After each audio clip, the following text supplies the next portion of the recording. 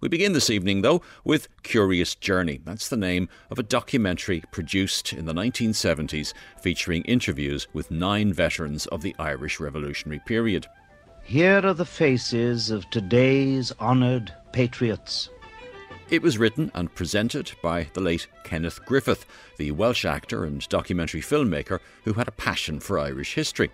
You are now looking at some of the Irish people who personally persuaded the British imperial power, after 750 years of occupation, to leave that part of their small island, which is today's Republic of Ireland. He made several documentaries on Irish history throughout his life. Before Curious Journey, he made Hang Up Your Brightest Colours, an exploration of the life of Michael Collins. Michael Collins was very interested in the security game, and therefore he knew that the English were coming for him, and so they didn't catch him. He was now as elusive as Houdini. Indeed, it was said that he knew every chimney pot in Dublin. Both of these documentaries were controversial. Griffith's films were unapologetically Republican in their sympathies and critical of the British imperial project. Well, he came from a little village in Wales, Tenby. By the time I met him, he was a very established stage and film actor. He's, 30 years older than me or something like that. And he had been making provocative documentaries about the British Empire. I was in my mid-20s. He was in his 50s. That's Timothy O'Grady. He worked as a researcher on the documentary Curious Journey and co-authored the 1982 book of the same name. He'd made one about Michael Collins that was suppressed. When I met him, I was reading a lot about Ireland and so on and Irish history, and he asked me if I would assist him in research for a book about Collins. And we went over to Dublin and Cork and met a number of people who knew Collins and were active in his period and interviewed them. And he kind of got distracted from the book about Collins and wanted to make a film of those people. And he did. There were 9 of them, 7 men, 2 women, fought on both sides of the Civil War, from all walks of life, really, active at different levels. He made this film for Welsh television, and it too was suppressed. So then I thought it would make a book. We had a lot of interview material and produced a book called, by the same title as the film, which was Curious Journey, and it was, an oral history of that period through those voices. What we heard at home from our parents' tradition, father and grandfather and friends and neighbours, that tradition came down every year, every generation. That's the voice of John L. O'Sullivan, the late Fine Gael politician and one of the 9 veterans in the documentary. And Irish history is a tragic history. And if you were an Irishman, just like if you were a native of any country, you love your own country. And people are prepared to make sacrifices for the right to live and to govern their own country. Timothy, in the 1982 Curious Journey book, you pause the War of Independence narrative and allow people like John L. O'Sullivan to speak about their experience of violence and the effect it had on them. Tell us a little bit about him and the story he told you when you met him in the 1970s, which didn't actually make it into the documentary, but makes it into the book. Well, we met him in Bandon in a room above a bar in a small hotel.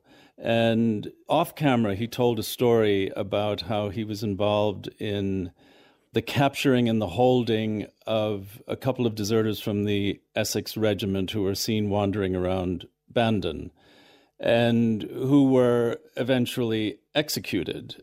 It was a story that John L. O'Sullivan insisted not be included in the film.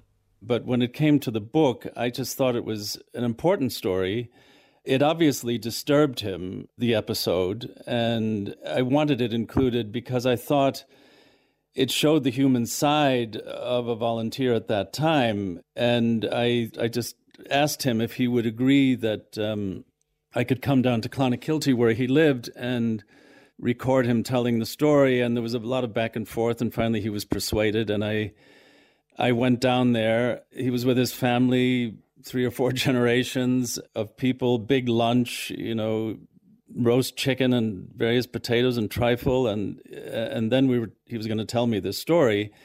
And he insisted that all members of his family leave, but there was one grandchild who was 3 or 4 years old who was kind of playing around and wouldn't leave, and he took a little windmill off a mantelpiece to try to coax her to take it out to her mother, and she wouldn't leave, and she was, sort of throwing herself on the sofa. It took him about 20 minutes to get her to go, and finally she did, and he told the story. The story involved 2 British soldiers from the Essex Regiment who were seen wandering around the Bandon area and were subsequently captured by the IRA. They said they were deserters.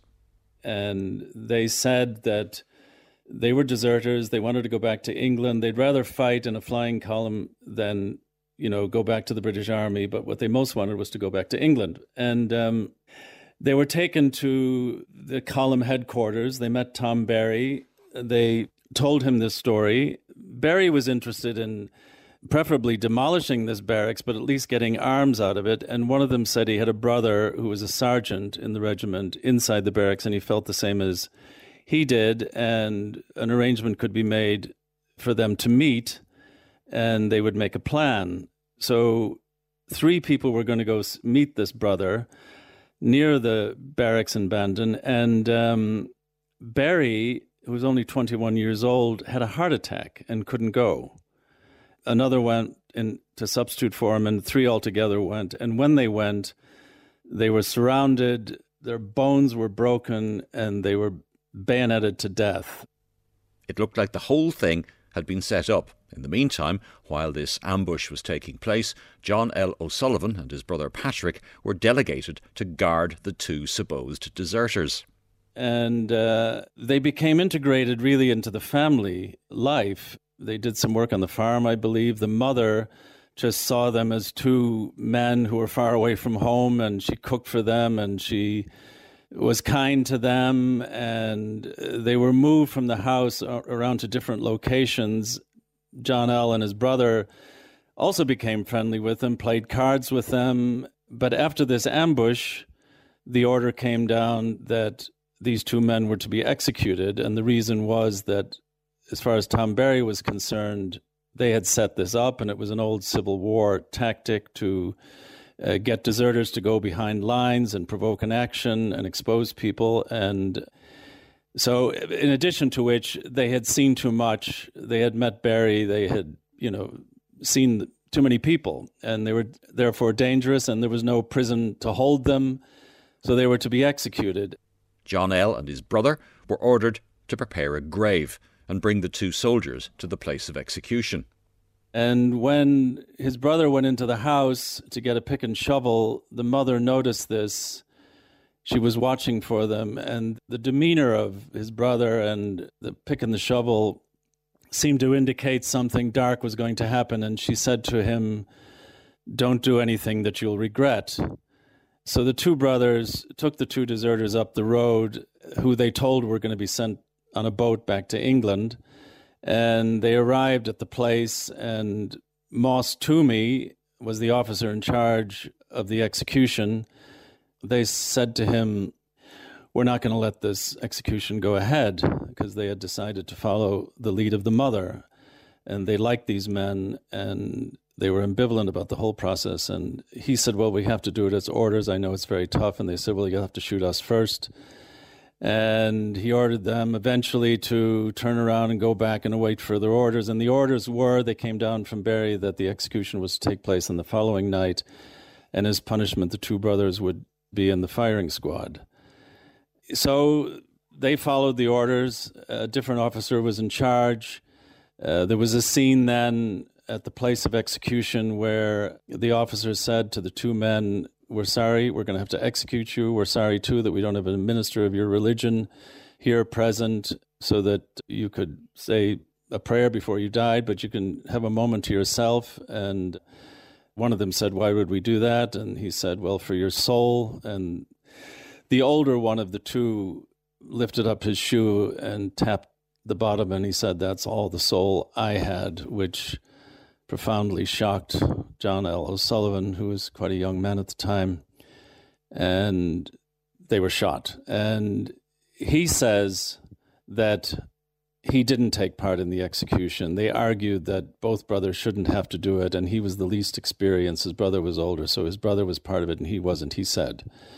He also liked to persuade himself that they were spies, but clearly there was an ambivalence about this, and the story distressed him enough that, he resisted telling it until quite late in his life, but then he was persuaded that it was a human story that was worth telling. And when he finished telling it, he seemed to be quite relieved, as if some burden had lifted from him, and he became kind of more affable and lighter. And John L. kind of evolved into the Free State side, into a Fine Gael politician and also a blue shirt for a period of time.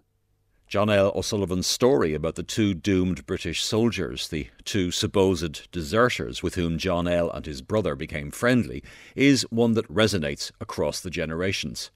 It's a story that has found its way into a number of literary and cinematic works.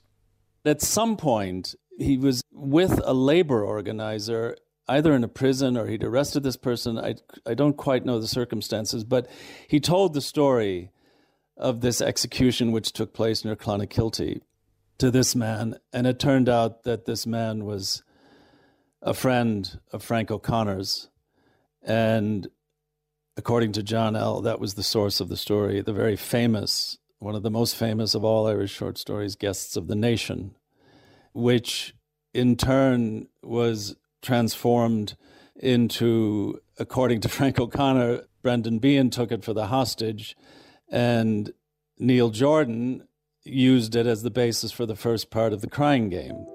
So the story had many lives, and John L. carried it all his life.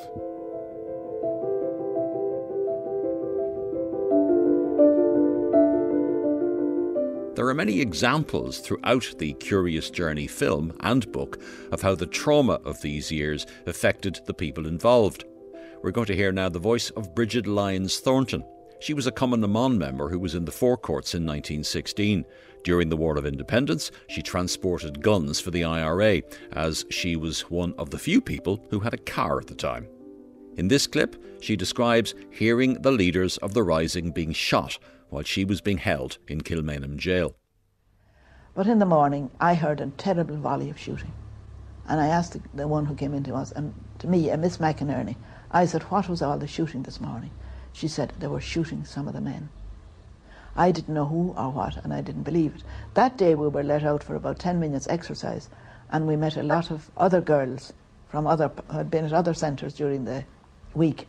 And I said to one of them, I heard they were shooting the men. She said, "Don't you worry, they're not going to shoot any of the men. They'd be too much afraid of America."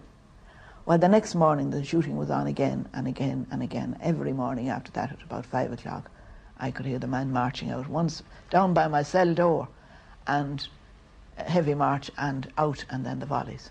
That was very frightening, but I was consoled by what this girl told me. And I asked Miss McInerney again. She said, "Yes, there were more shot this morning." Well, for months afterwards, I always woke at that hour, and I've never forgotten those volleys. Never. The voice there of Bridget Lyons Thornton. That's a very sobering clip there, and it speaks to how the events of the Irish Revolutionary period could haunt people for the rest of their lives. I'm joined now by historian Liz Gillis. And Liz, Thornton talked more about how the execution affected her in the Curious Journey book, didn't she? Yeah, she did. And this is the part of our testimony that really jumps out, because she explains how lost they felt at that time. And I'm just going to quote her here, Myles, what she actually says in the book. She says, it was as if the head of a family, if both your parents were shot and all your family and you were orphaned, there was no head or leadership or anything left. I never felt so desolate in my life as I did after that.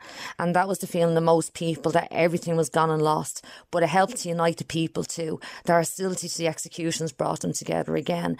I suppose what we sort of tend to forget, especially when you see the film, you know, they're elderly people at that time, but she was only 18 at that time when that actually happened. Like, so many of them were so young. You know yourself, when you're that young, trying to deal with emotions, so something like that, the impact that it had on them, it's unbelievable. One person who was involved in the Republican effort at a very young age was Martin Walton, another man who appeared in the documentary Curious Journey. When I arrived at Jacob's factory on the Tuesday morning, it was surrounded by a howling mob, roaring at the volunteers inside to come out and get out to France and fight a lot of so-and-so slackers and all this sort of business. He was out in the Easter Rising, aged just 15, carrying dispatches between Jacob's biscuit factory and the GPO, and he also took part in the War of Independence. Walton then went on to become the founder of the famous Walton's Music Shop. Timothy O'Grady, you met him during the production of the documentary, and like John L. O'Sullivan, Martin Walton also told you a story during a break in filming. That's right. He told a story about something that happened in 1919 before Solo had Beg, before any actions were actually sanctioned. Actually, I think it was 1918. And he had the flu, and that terrible flu that happened in 1918, and he was finally let out for a walk. And when he went out for a walk, he met a couple of other volunteers who he knew a bit, and they said there were actually four of them, and they were on a job, and they asked him to go with them.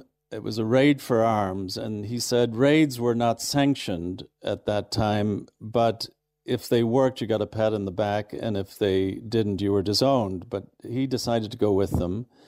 He said he didn't have a weapon. They said they had one for him, and the raid was on a house of a man named Pearson in Drumcondra, who was ex-British Army, and he'd left his wife, and the wife's sister had given the IRA a tip-off that there were a lot of guns in the house, and they were going to get them. So they were told he'd come around 5 or 5:30 in the evening. They went, they waited outside, and he arrived drunk with 2 prostitutes and went into the house. So they deployed a couple of these men around the streets, and then Martin Walton and a man called Liam knocked on the door. He came to the door. He was very gruff with them, but they pressed a revolver into his ribs, and they said, "We've come for your guns. You'll be given a receipt in the name of the Republic, and you'll be paid when the Republic comes into being, but we have to get these." And they pushed him in. He'd said that there were no guns, but there was a rifle on a rack right inside the door. Liam took it, brought it out to somebody else outside, and came back in, and the man attacked him, and he got his arms around him, and he was a huge man, like 6'4", very powerful, very wild, and very enraged, and he was squeezing the life out of Liam, and he said, shoot now," which he couldn't do because he'd have killed his comrade, Martin, that is. But he got around behind him and crashed this Webley revolver on the back of his head, and the man collapsed. He then started looking for guns himself. He found a German Luger in a drawer, and when he was taking it out, this guy revived, got behind him, and did the same thing to him. He grabbed him around the chest and was squeezing the life out of him. He thought he would kill him. And but he remembered that there was a little step very near, and he sort of maneuvered over that way. The man fell on top of him. There was a scramble for the gun, and others came in, and they shot this guy. 3 of them put their bullets into him, and he just roared at them using an expletive and died. But when he told this story off camera, the camera crew was there, Kenneth was there, I was there, a couple of others were there. He entered this story in a way that I've never seen anything like. It was like he was transported in time. He acted out the entire thing progressively, getting more and more into it and more distressed. And his breathing became short. His eyes grew very wild. He acted out the entire scene with the man swinging his comrade around and swinging him around. And when he came to the moment that the shooting happened, his arm went out as if he had a gun at the end. And it was as if he could see this man. His hand began to shake and his arm began to shake and his body began to quake. It was like he was having some kind of convulsion. It was very disturbing to watch. And when he finished, he kind of collapsed into a chair. You know, you sort of wonder, was he going to make it? I mean, it was so distressing to him to tell this story. Eventually, he calmed down, had a drink of something, and Kenneth asked him if he would repeat the story for the camera, which seemed unlikely, but he agreed, and he told the story with the camera on him, and, you know, he sort of straightened his tie, straightened his hair, was sitting looking very serious and concentrated. In the paper recently, there was 4 articles written about an episode that's called An Unsolved Murder, and it was simply and solely a raid for arms. And the man that was raided for arms happened to be, we didn't know it, a British spy. And I never saw a bigger man in my life. He was about 6'3" or 4", built in proportion, and I think I was about 80 at the time. And there was a terrible trouble, and he nearly killed 2 of us, including myself, and we had to shoot him. And he said, well, there was a story in the paper about an unsolved murder. It wasn't a murder at all. It was a raid for arms, and we found out later the man was a British spy.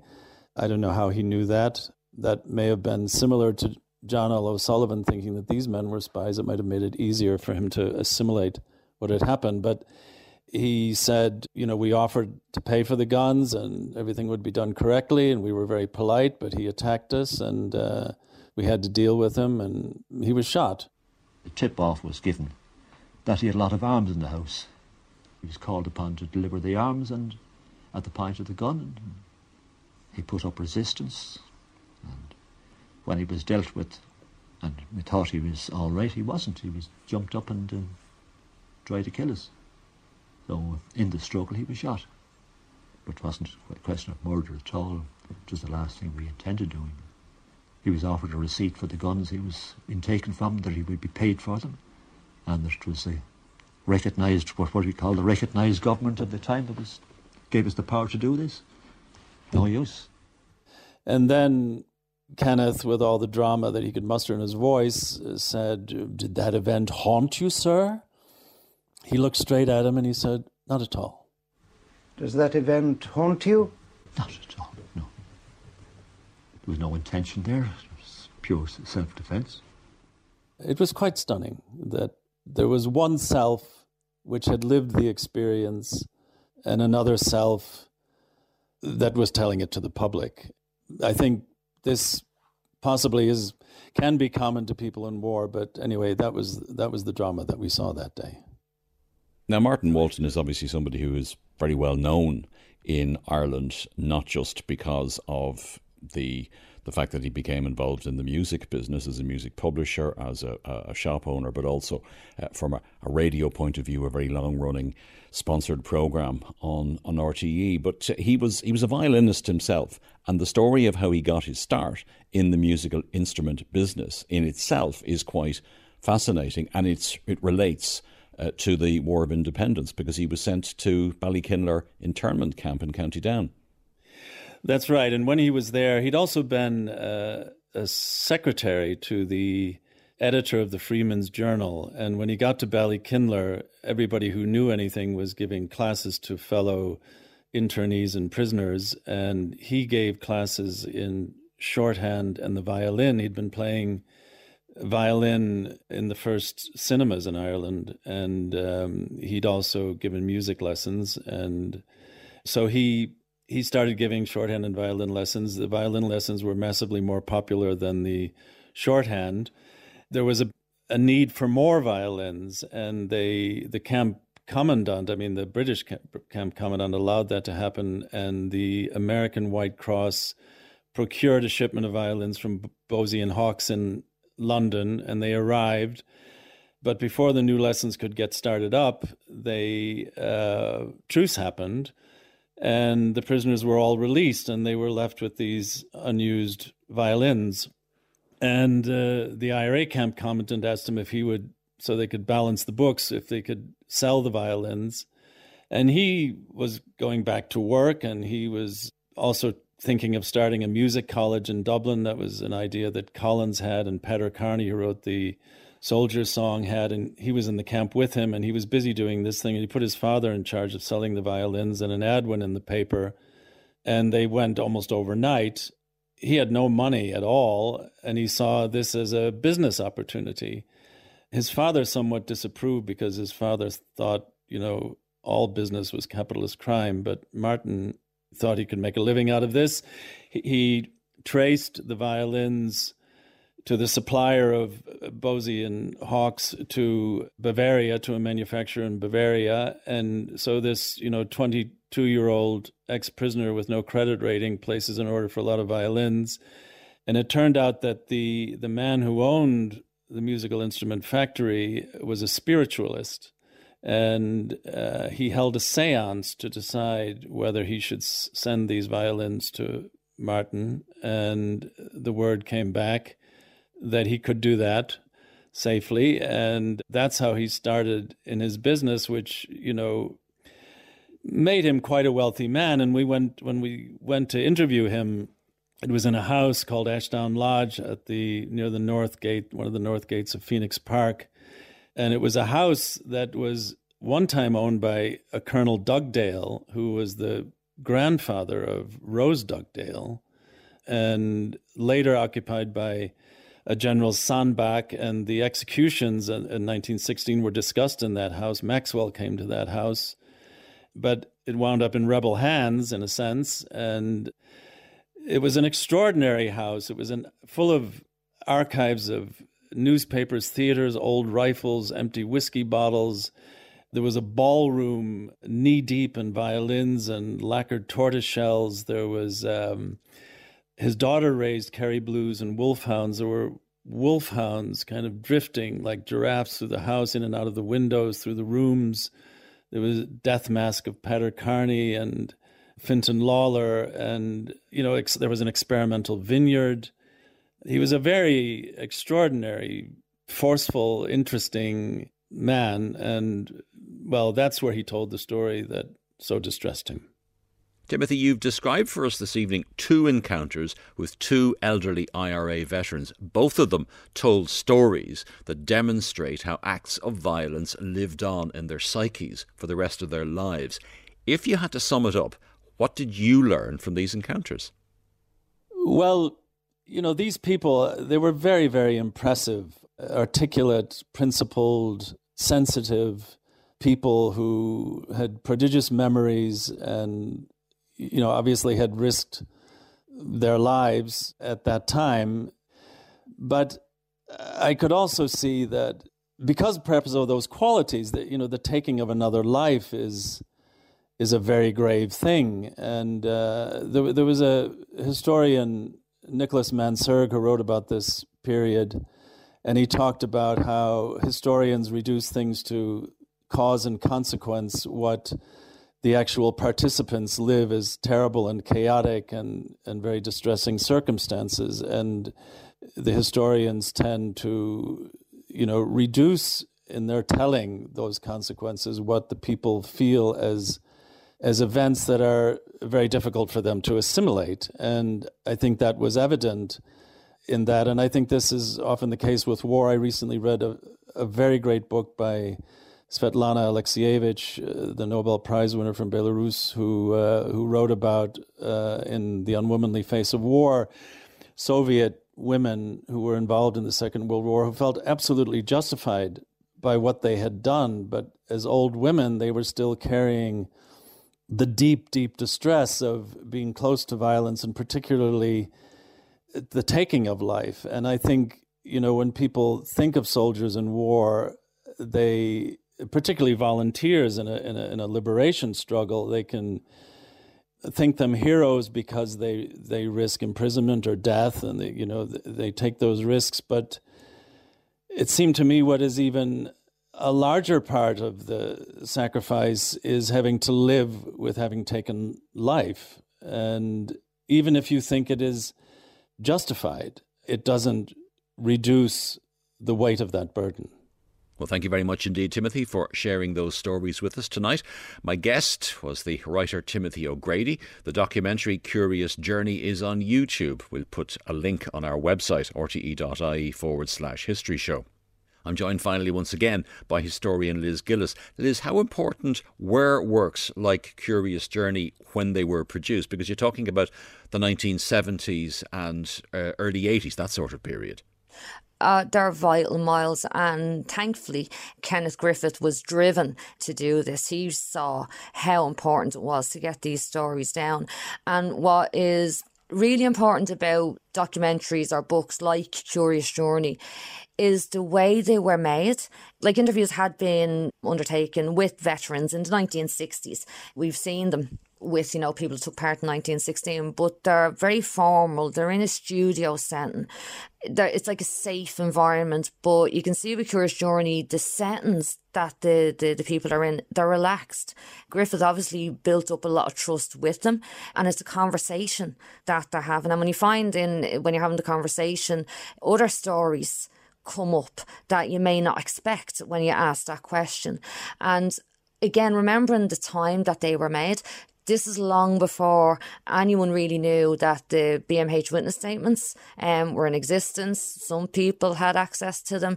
The pension files were never going to be released. So to get those testimonies down while these people were in their twilight years, he realised the importance of them. And it was just such an amazing feat to get those stories, because looking at the witness statements, looking at the pension files, they verify what these veterans have said. And the really important thing is, Myles, they show them as people. These are people at the end of the day. It's not a one-dimensional character behind the name. These are men, women who took part in momentous events, didn't know what was going to happen, and certainly didn't bank on the cost to them psychologically, personally.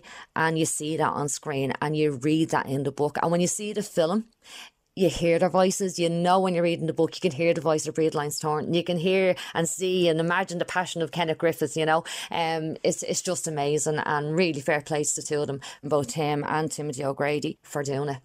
We'll have to leave it there, Liz. The book and film Curious Journey are certainly fascinating and important historical documents when it comes to remembering and understanding this period of violent upheaval in our history.